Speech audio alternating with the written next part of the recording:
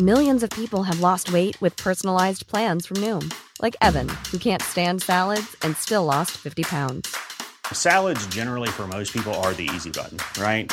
For me, that wasn't an option. I never really was a salad guy. That's just not who I am. But Noom worked for me. Get your personalized plan today at Noom.com. Real Noom user compensated to provide their story. In 4 weeks, the typical Noom user can expect to lose 1 to 2 pounds per week. Individual results may vary.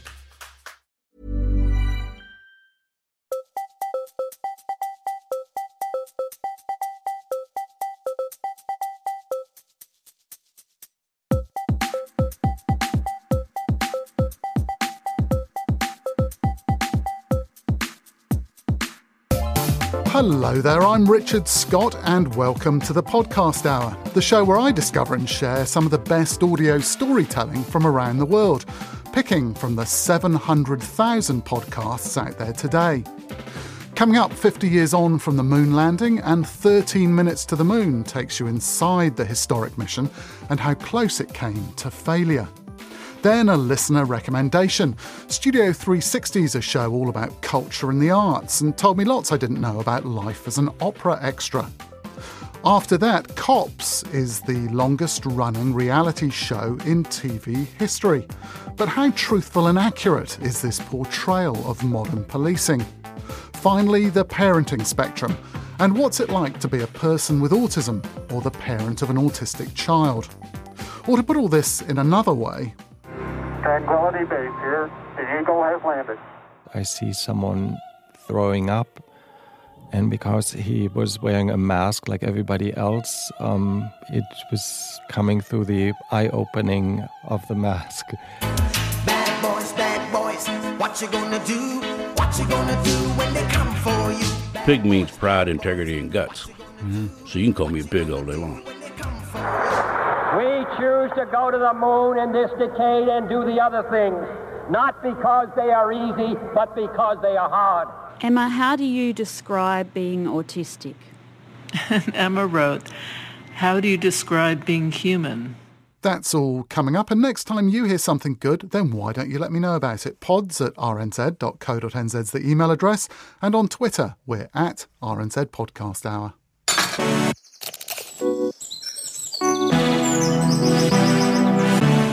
Almost 50 years ago, in July 1969, the US astronauts Michael Collins, Buzz Aldrin and Neil Armstrong went to the moon on Apollo 11, and then all safely came back to Earth again. It was a round trip of more than 760,000 kilometres, and it was all achieved using computers and navigational technology we'd laugh at today. No wonder it's still hailed as one of the greatest achievements in human history. Now a new BBC series called 13 Minutes to the Moon reconsiders the moon landing. And using gripping old audio and interviews with astronauts, scientists, engineers and mission control staff, it shows how close Apollo 11 came to failure. I'll speak to the show's host, Kevin Fong, in just a moment. He wanted to be an astronaut, he worked for NASA, and he says his interest in space inspired him to follow a career in science and medicine. First, though, here's some of episode 1. Eagle Houston, your alignment is go on the eggs. On my mark, 3:30 till ignition. That's the voice of one of the characters you'll come to know. Charlie Duke sitting in mission control, radioing Neil Armstrong and Buzz Aldrin, reassuring them that they're okay to proceed. At this point in the mission, the crew of Apollo 11 had been in space for just over 4 days. 2 hours earlier, their spacecraft had divided into 2 separate modules. One, with Michael Collins on board, remained in orbit, while the other, the landing craft, was crewed by Armstrong and Aldrin. In the clip you're about to hear, the mission control team is preparing for the most critical and dangerous stage of the mission, the final 13 minutes before landing. Flight controllers, 30 seconds to ignition. And now, the moment of truth. The 13 minutes begin. 50,000 feet above the moon, Armstrong and Aldrin ignite their engine. That slows Eagle, their spacecraft, down, allowing the moon's gravity to capture it, marking the start of their descent. Hi, son. Yes, sir. Eagle's engine is now armed and ready to fire. The voices you can hear belong to Aldrin and the mission control team. 0, mission 10%. The engine is now firing at 10% of its maximum thrust. CCP, Rog, 10%. But almost immediately, things start to go wrong. There are serious problems communicating with mission control. Spacecraft communications are absolutely lousy. We can't communicate to them, they can't communicate to us. And almost as soon as they get over that problem, Armstrong spots another. Okay, we went by the 3-minute point early. A little long. Looking down at the lunar surface, still far below, Armstrong sees that the flight is not going to plan. They're travelling faster than expected, and they're going to overshoot their target landing site. And back in Houston, the flight controllers, responsible for orchestrating the mission, are getting nervous. Stephen Bales is monitoring the guidance system for the lander, and he realises that something isn't right. I am in big trouble because that vehicle is going toward the moon faster than it should be and it doesn't know it. The turn on the 20 foot per second residual is probably downtrack error. If it grows by another 15 feet per second, I got to abort. Here's some 26-year-old kid sitting here at a console who could stop the lunar mission. Then, about 5 minutes into the descent, with 30,000 feet to go, the crew and mission control have another problem. This one with the unique computer controlling the flight, with alarm after alarm flashing up in the cabin. 1202, stand by. We get this thing, 1202. 1202. I was totally in shock. That was the shocker for me. That only comes when it's really serious. There was something happening inside the computer that we did not understand. And for the first time, there is tension in the voice of the usually unshakable Neil Armstrong. The reading on the 1202 program alarm. My mind was, that's it, we're not going to land. Let's pause it there, with 30,000 feet to go and a lot more drama still to come. But by the end of episode 10, we'll have examined the entire final descent to the moment of touchdown. And by then, you'll have got to know the people whose voices you heard in that sequence, along with many more whose efforts made Project Apollo and the first landing on the moon possible. But to understand how the story ends, we have to go further back in time to the very beginning, to the events that gave birth to the space race and the shadow of war.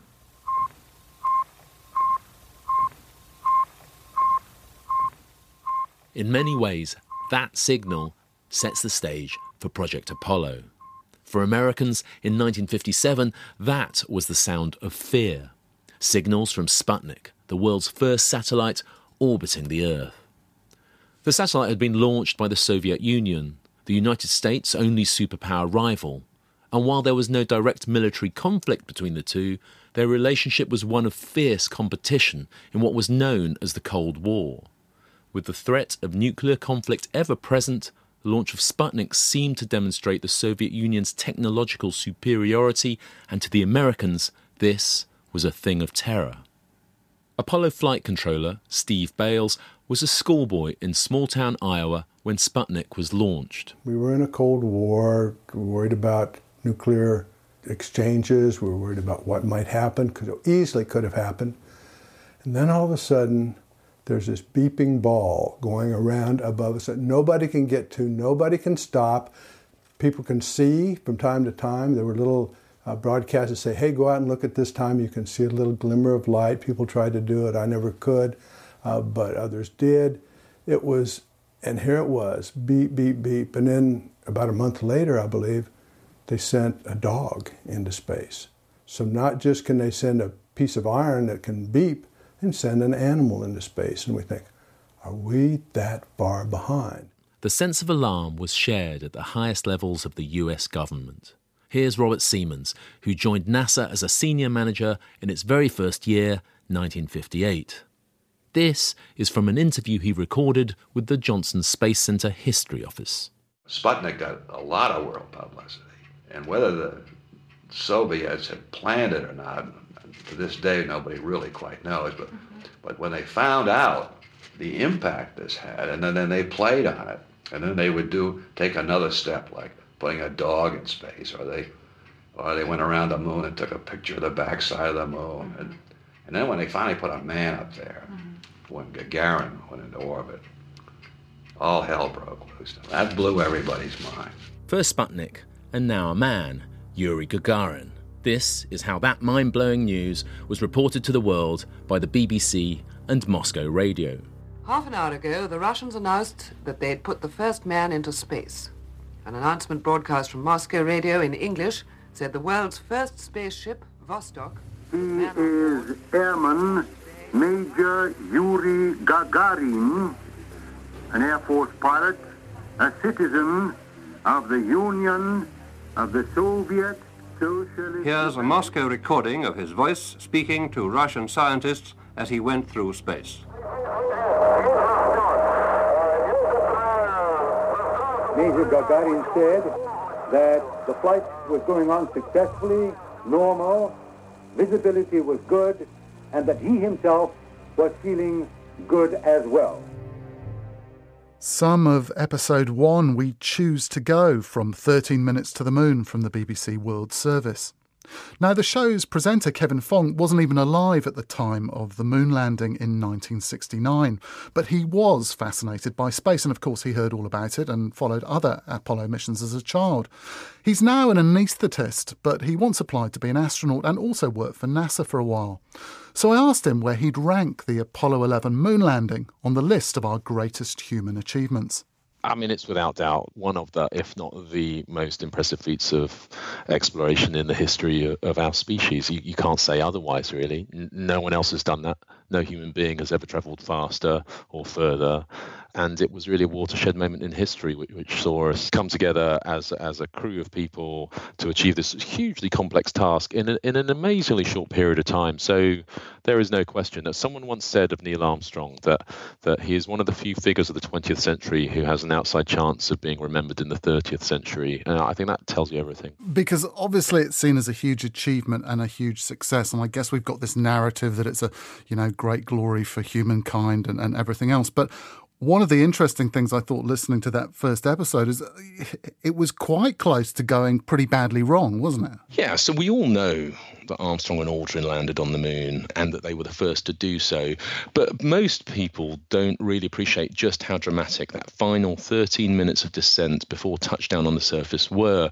And that's why we chose to focus on that 13 minutes in the series, is because, you ask people, they say, yeah, they landed, but they don't know that they had problems with their communication, that the vehicle was running long on its target landing site, that the computer on board the vehicle, which they absolutely depended upon, was failing, or it looked like it might be failing at one point. And then when he gets down to the surface of the moon, Armstrong's got seconds of fuel left. They're counting down 60 seconds, then 30 seconds. And in Mission Control, everyone listening to it, including Charlie Duke, who was someone we spoke to, who was an Apollo astronaut who was in Mission Control talking to the crew at that time, said, I thought, that's it. We're not landing on the moon today. We're done. There's too many problems. And yet they still succeeded. And that is the remarkable story. What did you find in researching the show that surprised you the most? Because you're obviously knowledgeable about the area and you've worked at NASA. Were there things that you were finding out that you just had no idea about before? Yeah, absolutely. And for us, it was an epic road trip. And all told, we were in the United States nearly 5 weeks, in separate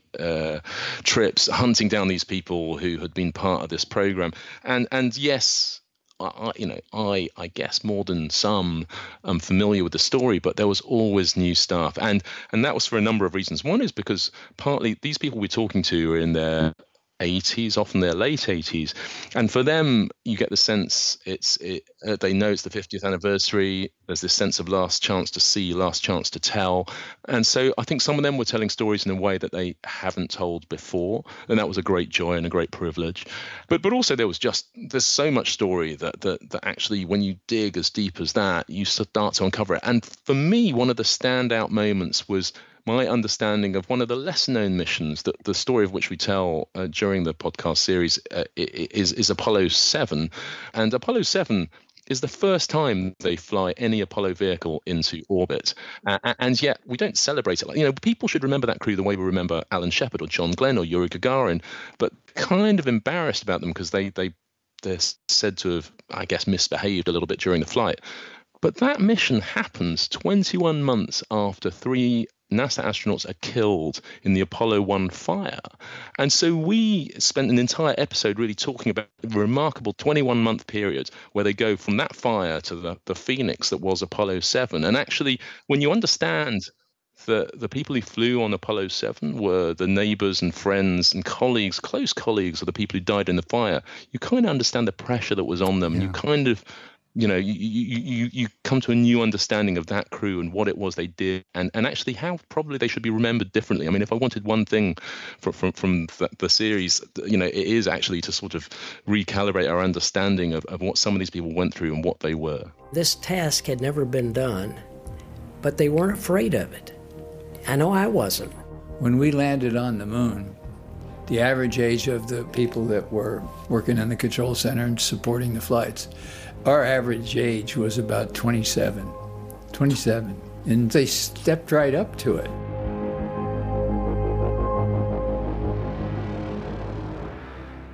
I think that one of the really surprising things I found was that the people controlling the mission in Mission Control were so young. That's right. And that was one of the things that struck me the most. One of my favorite interviews was with a guy called Stephen Bales, and he was a flight controller, and he's like the Luke Skywalker of the whole story. He grows up in Iowa in the United States, which is sort of a farming community, and he's a typical boy. He goes outside, stares at vast skies, at stars, and dreams of space, watches Walt Disney movies about space, and finds his way to the big city, to Houston, to NASA, works almost as a T-boy. He's given tours to VIPs through Mission Control when he starts there, but works his way up through the ranks. And finally, someone spots him for what he is, this utterly dependable, hugely capable man who at the age of 26, they're happy to stick behind the desk to play one of the most critical roles of the descent phase of Apollo 11. So Stephen Bales, at 26 years old, like all of his other colleagues there in their 20s, finds himself behind the desk in the 13 minutes of descent to the moon on the end of one of the most critical decisions of the whole program. And so that story is told over and over again through Apollo, but he is, for me, the best example. And, even today, when we spoke to him at his house 50 years later, he still can't believe he was in that seat, that he had that responsibility. He has this great line in the series where he says, here's some 26-year-old kid who can start the space mission. And even now he can't quite believe he was there, but he made that call. He saved the mission. One of the things as well that I thought just really elevated, and it's so powerful, is all the audio, the audio between Mission Control and the astronauts. Low level, 60 seconds.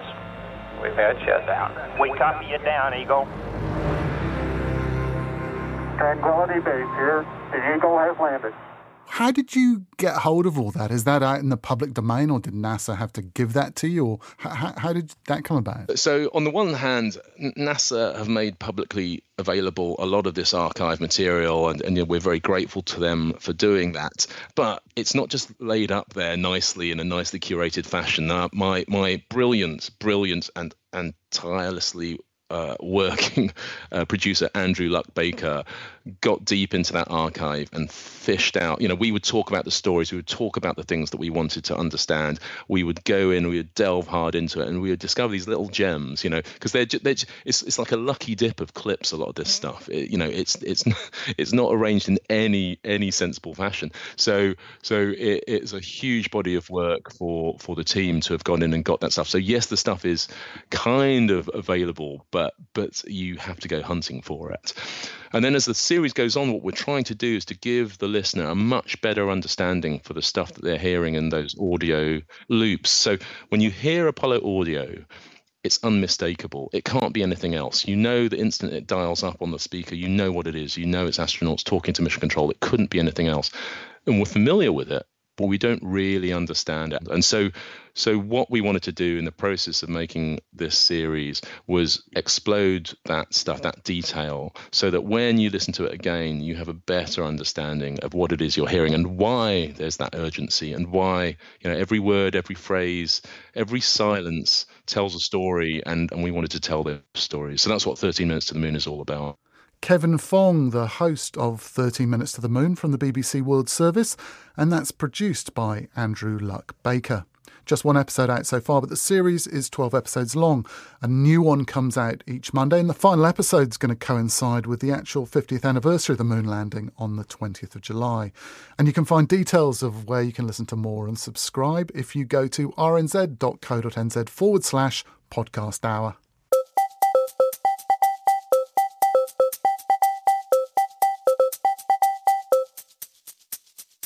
Ian Henderson emailed me at pods@rnz.co.nz to tell me about one of his favourite shows, Studio 360. It covers culture and the arts and features stories about the people writing or making some of the biggest plays, books, shows, dance, films and music. Ian highlighted a recent episode for me all about the old folk song and murder ballad In the Pines. It's been covered more than 200 times by artists, including Leadbelly, and memorably by Kurt Cobain and Nirvana on their MTV Unplugged album from 1993.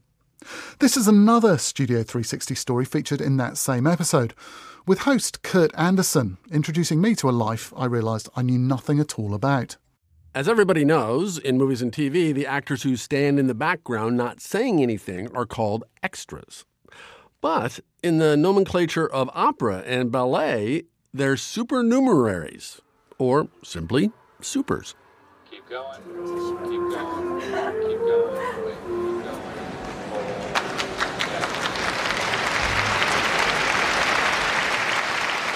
Every opera has a libretto, every opera has a story, every opera takes place in a historic context and therefore requires to be brought to life on stage.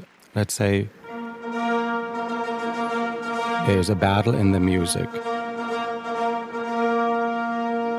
So a director might stage 200 people to march across the stage or be seen in battle. For example, in Aida is a huge triumphant march. There is music, so you have to have soldiers crossing the stage because that's what the music describes. You couldn't play the music and have not dozens and dozens of people cross the stage at that point.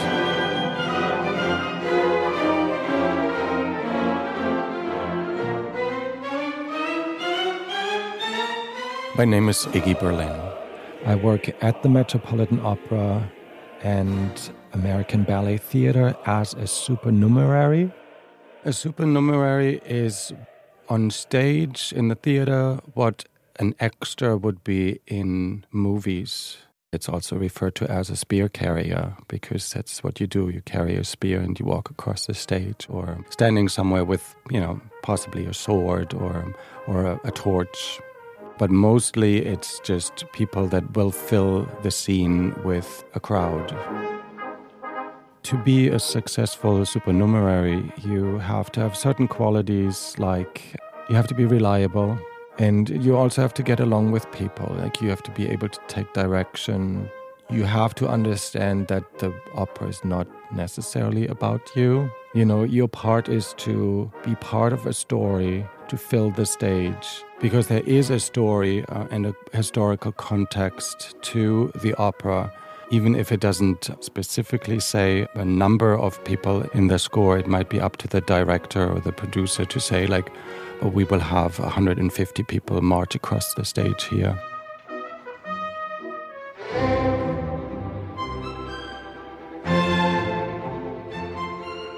So I started acting when I was 10 back in Germany as a child. I added later ballet lessons, ended up dancing and supering in ballet productions and opera productions back in Germany, and then joined the army, finished the army. Then about a year later, I continued studying at the Ballet Academy of Cologne.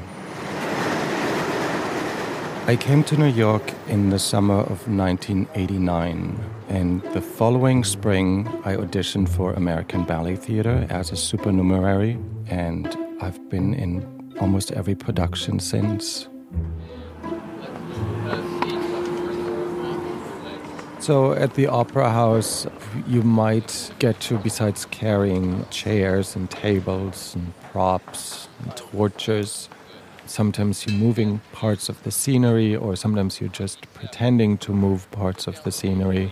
Open your upstage door, open your side doors. And the pay structure is that you do get paid by act, which is not all that high, but there's extra pay for if you carry a torch or open flame, extra for heavy carries. If you do stage combat,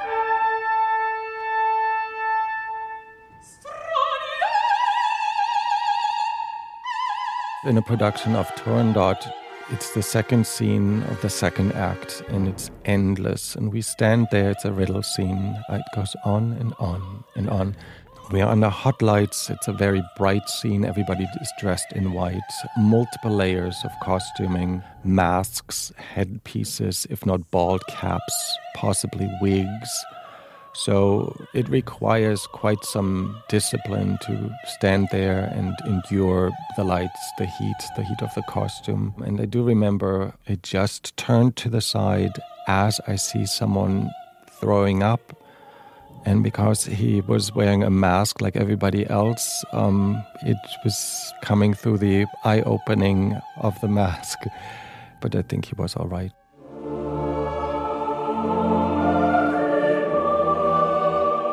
One day, someone entered the Opera House as audience with his friend's ashes that he then threw off the balcony into the orchestra, thinking that he was doing his friend a favor, spreading his ashes at the Metropolitan Opera House, which then ended up probably in a vacuum cleaner.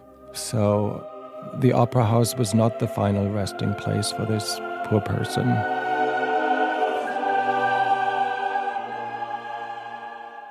Supernumerary, Iggy Berlin, some of Studio 360 with Kurt Anderson from PRX, PRI and Slate, and an extract from a recent episode called David Diggs and Susan Laurie Parks, In the Pines and Supernumeraries. Thanks to Jocelyn Gonzalez and Kathleen Unwin for their help sharing that with you, and to Ian Henderson for tipping me off to Studio 360. And if you've got a recommendation you'd like me to feature, then please do send me an email at pods@rnz.co.nz, and you might just hear it on a future show. Bad boys, what you gonna do? What you gonna do when they come for you? Bad boys, what you gonna do? What you gonna do when they come for you? When you For TV fans, that song can only mean one thing: Cops, the longest-running reality show in TV history. The format's simple. Cameras follow police officers on the beat as they catch and arrest baddies. 30 seasons in, there's now more than 1,000 episodes. A new half-hour show comes out every week, and repeats play everywhere TV is watched or streamed. But is the reality this pioneering show presents a true and accurate portrayal of modern policing? Well, not so much, according to Dan Taberski and his Headlong team. They follow up missing Richard Simmons and last year's Surviving Y2K with the final part of the Headlong trilogy called Running from Cops. This is Cops 2013, Season 26, Episode 14. Every 30-minute episode of Cops has 3 segments, 3 different interactions between the police and citizens. This one here is the third in the show, and it happens in Gwinnett County, Georgia. Like pretty much all Cop segments, it starts with meeting a cop in their patrol car. Driving by this church back here, it's a closed church for now, the time. Saw a vehicle back there, possibly somebody standing outside of it, so we're going to go check that out and see what they're doing. This one is Senior Officer Paul Tremblay. We know this because of the lower third graphic on the screen. Hey, how you doing? Great, how are you? Good. What are you guys doing here? Just hanging out. Just hanging out? Okay. Well, it's the church and it's closed. Are we not supposed to? Okay. You guys have your IDs with you? I got mine. Anything illegal, drugs, anything like that at all? No? Okay. So they hop out of the car, and her boyfriend tells the officer, full disclosure, I'm on felony misdemeanor bond. Felony misdemeanor bond, so... Yeah, my felony charge is possession of cocaine. Possession of cocaine? Okay. When's the last time you used? It'll be 30 days and 8 days from now. 30 days and 8 days. Okay, so now we're all getting suspicious, right? I got you. Would you mind if I check to make sure there's nothing illegal in the car? Okay. Just do me a favor, yeah.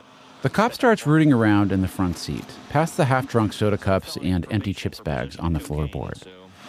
He's awfully nervous while he's speaking with us, so we're going to take a look in here. It makes me think there might be something in here. And he pretty much immediately finds what he's looking for. This right here, crack cocaine, has almost like a cake consistency to it, so we're going to nick test a portion of that and test a small amount. So he picks up a sample and he does what's called a nick test. It's a roadside drug test. If it ends up being cocaine, it'll have a blue or a blue over pink change to it.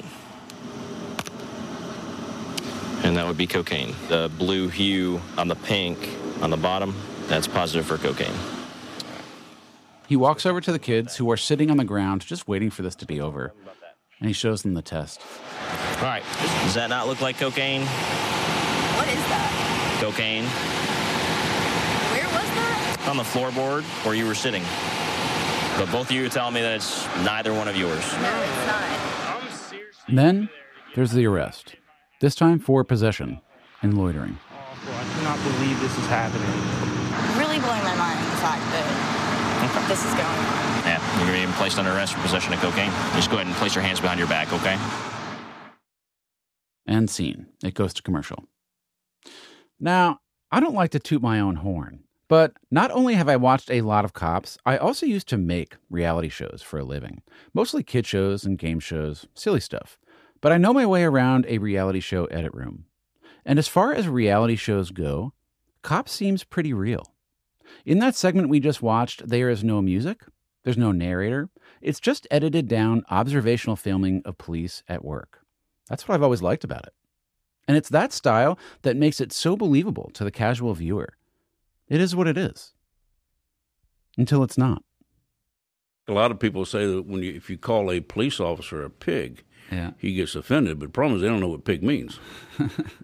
And pig means pride, integrity, and guts. Yeah. So you can call me a pig all day long. Right on. I'm going to pass on that offer. Thank you. This is John Burgess. He worked in narcotics in Florida in the 70s and 80s. Did you always want to be a police officer? Was that always the plan? I don't know. It seemed like a good idea at the time. Really? It would never seem like a good idea to me. It seems dangerous and difficult and thankless. Well, it is dangerous and it's difficult and it's very thankless. But he loved it and the law. And after 14 years, he went to law school. He's been a defense attorney ever since, here in Beaufort, Georgia, where we met. And it's where he was retained by that young woman in that Cops episode that we just watched. I had a client said that she doesn't do drugs, she doesn't do cocaine, but I represent a lot of people charged with crimes. And, it's not that I don't believe them, I just follow the evidence. And when he saw his client on Cops? Just looked like every other Cops episode where somebody was busted for cocaine. I thought she was guilty. Having been in law enforcement, and I'm very fond of the police, and I'm very pro-police, but I just thought it was a regular episode. So did her family, and so did the district attorney, and so did everybody else. Until that is a secondary test on that drug sample that was taken on the scene came back from the lab. Cocaine, or alleged cocaine, came back negative from the state lab, that it was not cocaine. In fact, it was nothing. They couldn't figure out what it was, but it was certainly not a drug. In fact, that roadside drug test in that episode, they do them all the time on Cops. Pink is no coke, blue is coke, easy peasy. But what they never say on Cops, and which I didn't know myself until now, is that in fact those tests are notoriously inaccurate. The Department of Justice says they shouldn't be used as evidence in court. Pretty much every jurisdiction in the country says they are inadmissible at trial, including Gwinnett County, Georgia, where that young woman and her boyfriend were arrested. But when that test pops up as blue on Cops, they never say, well, we'll see how the official test comes back. They say, and that would be cocaine. But it wasn't. And it makes you wonder how often something presented on Cops as open and shut isn't. 1 month after those test results came back, that episode of Cops aired anyway, showing their arrest. And the wrong kind of local fame became too much for the young woman in that video. In fact, she ended up, over a period of a few months, moving out of Gwinnett County, where she grew up, several miles away. You put this young lady through this for what? To film a damn TV show. And nobody cares. Langley Productions and Mr. Langley himself has been able to get a niche and make a boatload of money. Later this season, we are going to hear from John Burgess again, because he didn't just drop it at that false positive. He dug deeper and found out things about the way that Cops is made, how it's edited, and the police participate that he and I will never look at that show the same way again. Do you ever watch Cops, by the way? I used to watch it all the time. It pissed me off so bad now I don't watch it. But I used to watch it all the time. Really? When I got involved in this case, I can't even stand to hear the music.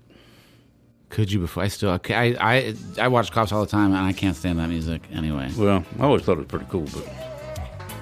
Bad boys, what you gonna do?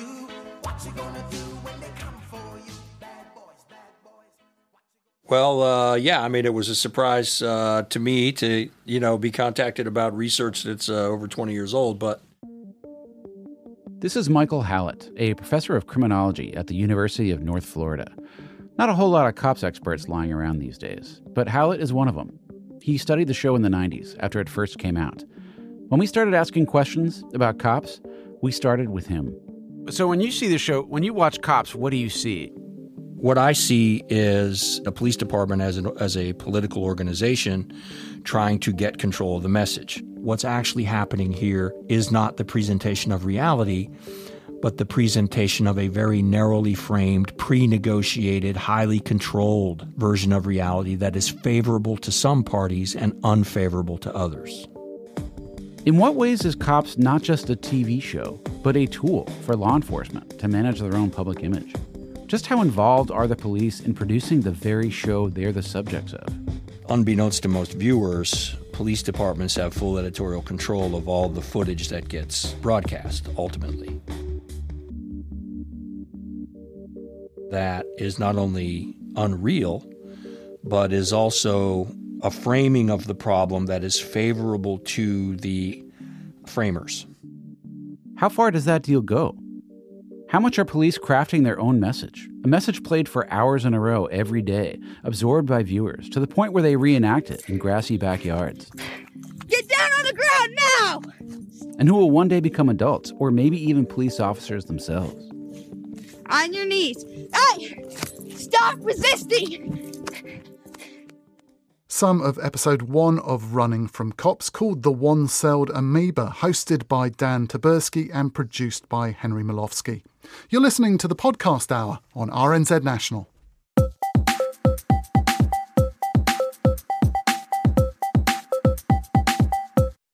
Getting a diagnosis that someone you know is on the autism spectrum can be a lot to get your head around, for families and, of course, for the person themselves. Fiona Churchman and Travis Saunders got the news about their son Patch when he was just a toddler.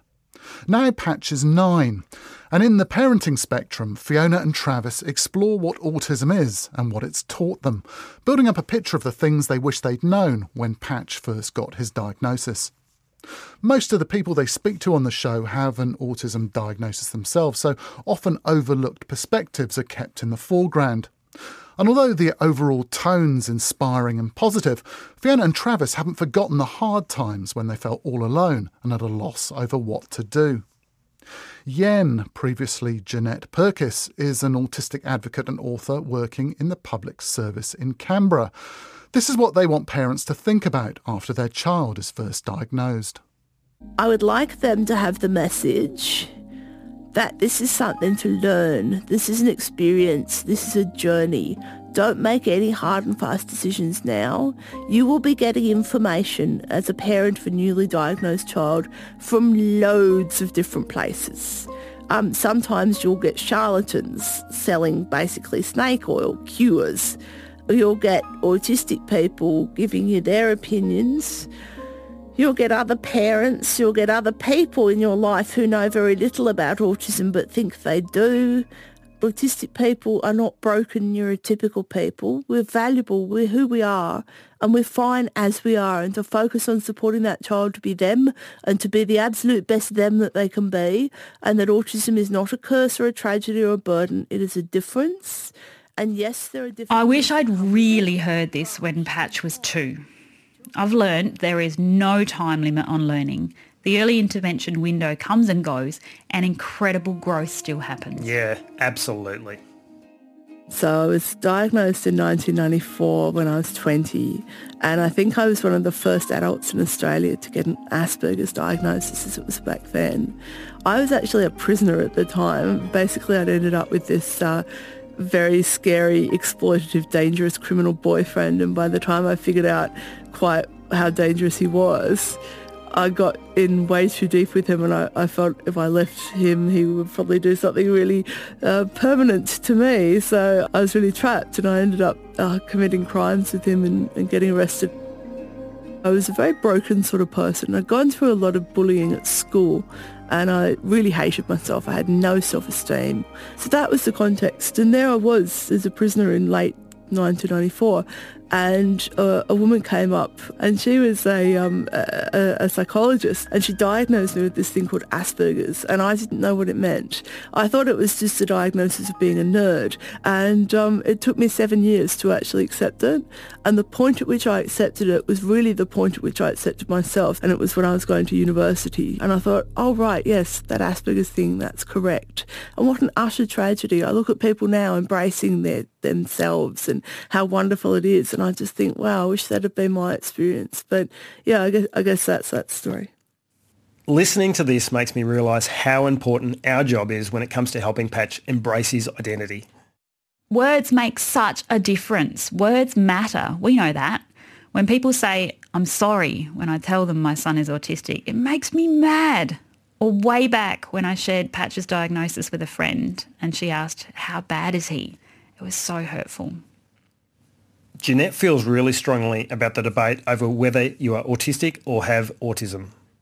I've had people come up to me and tell me I shouldn't say I'm autistic and that I should say I'm a person with autism. Now, if you want to irritate me, that's the way to do it, because firstly, the reason a lot of autistic people use what we call identity first language, so I am autistic rather than I have autism, is because autism is an integral part of who we are. We can't actually separate it. If you have something, you can put it down and leave it and come back to it later.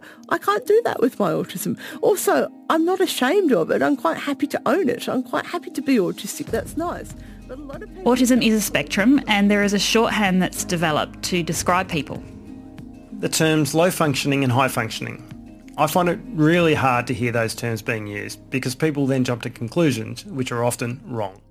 The kids who are called high functioning don't get any support because they're high functioning, so they don't need it, apparently. And the kids who are low functioning, apparently, don't get any expectation that they can do anything. They're just denied the chance to try anything new or take on a challenge. Patch was probably about 4 when we started to talk to him about being autistic and being proud of this. But I know a lot of parents struggle with when to tell their child they are on the spectrum. Tell them, why wouldn't you? You know, it's an attribute, it's part of them. It's not a shameful secret. Just tell them. I don't think there's a blanket way you can tell a child that every child in exactly the same way. I think take your cues from your kid and tailor the conversation to what they would like. If you get preteens and teens, they're often completely well aware that they're autistic on some level. So it's not that hard a conversation because they've probably considered it as a possibility already. With younger kids, it can almost be easier because you can introduce it as part of their reality before they remember you telling them. So it will be in their mind. They have always known they're autistic, and I do find that can be quite a good thing for kids to know from forever. It might feel like you're the first mum or dad to navigate this, but you're not. So what have other parents figured out that could help families in the days after diagnosis? My advice would be to follow your sons, follow your daughter, watch them, interact with them, and just follow whatever lead they give you and just follow it wholeheartedly. A diagnosis of autism transformed my life, really. It gave it a compass that it perhaps previously didn't have. It provides a set of values and meaning and emphasis to our family that is really quite profound. You know your child best. Don't let a professional tell you otherwise. And if you're not happy with what the professional tells you, shop around. Don't be afraid to say no and stand up for your child. So you just sort of support him in what he needs, and he's a happy, healthy kid now. He's as I say, he's 21, and he's now doing driving lessons. So hopefully within a year or so he'll have his licence. So that'll be a whole new world for him. When we first found out, it felt like doom and gloom, and you know what? It's not. He's this amazing kid, regardless of whether he's on the spectrum or not, and if we can give him all the tools that he needs, then he's just, it's incredible. I love him to bits.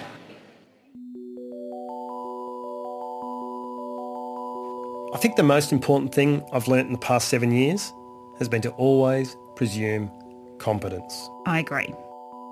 There's a girl in New York, Emma, who has taught me so much about this. When Patch was first diagnosed, I read a blog written by her mum. It was raw and honest, and it made me cry and laugh. And now Emma's taken over the blog. I'm Emma. And I'm Emma's mom, Ariane. And a lot about Emma reminds me of Patch, especially how she busts the myth that not talking means having nothing to say.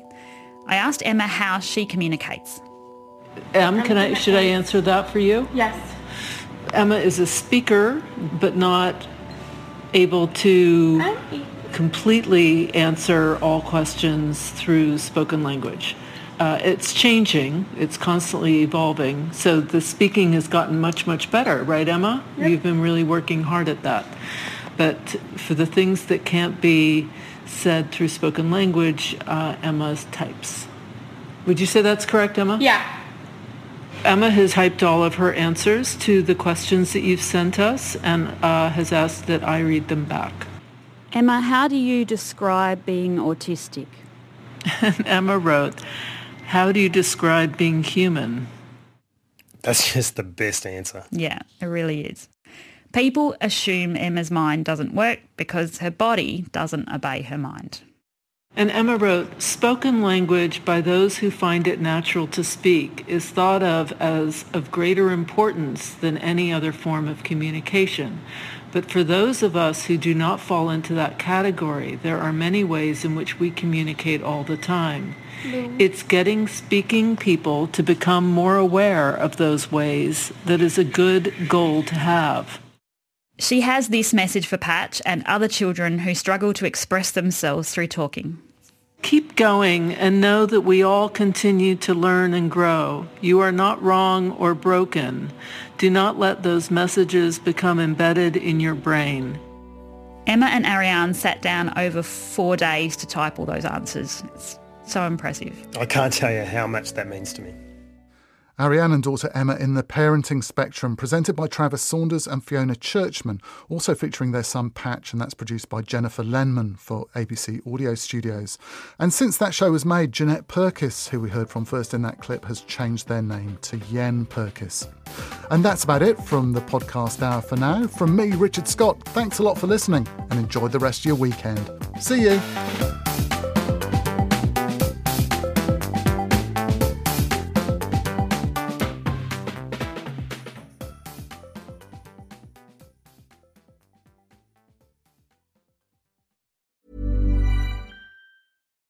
Botox Cosmetic, out of botulinum toxin A, FDA approved for over 20 years. So, talk to your specialist to see if Botox Cosmetic is right for you.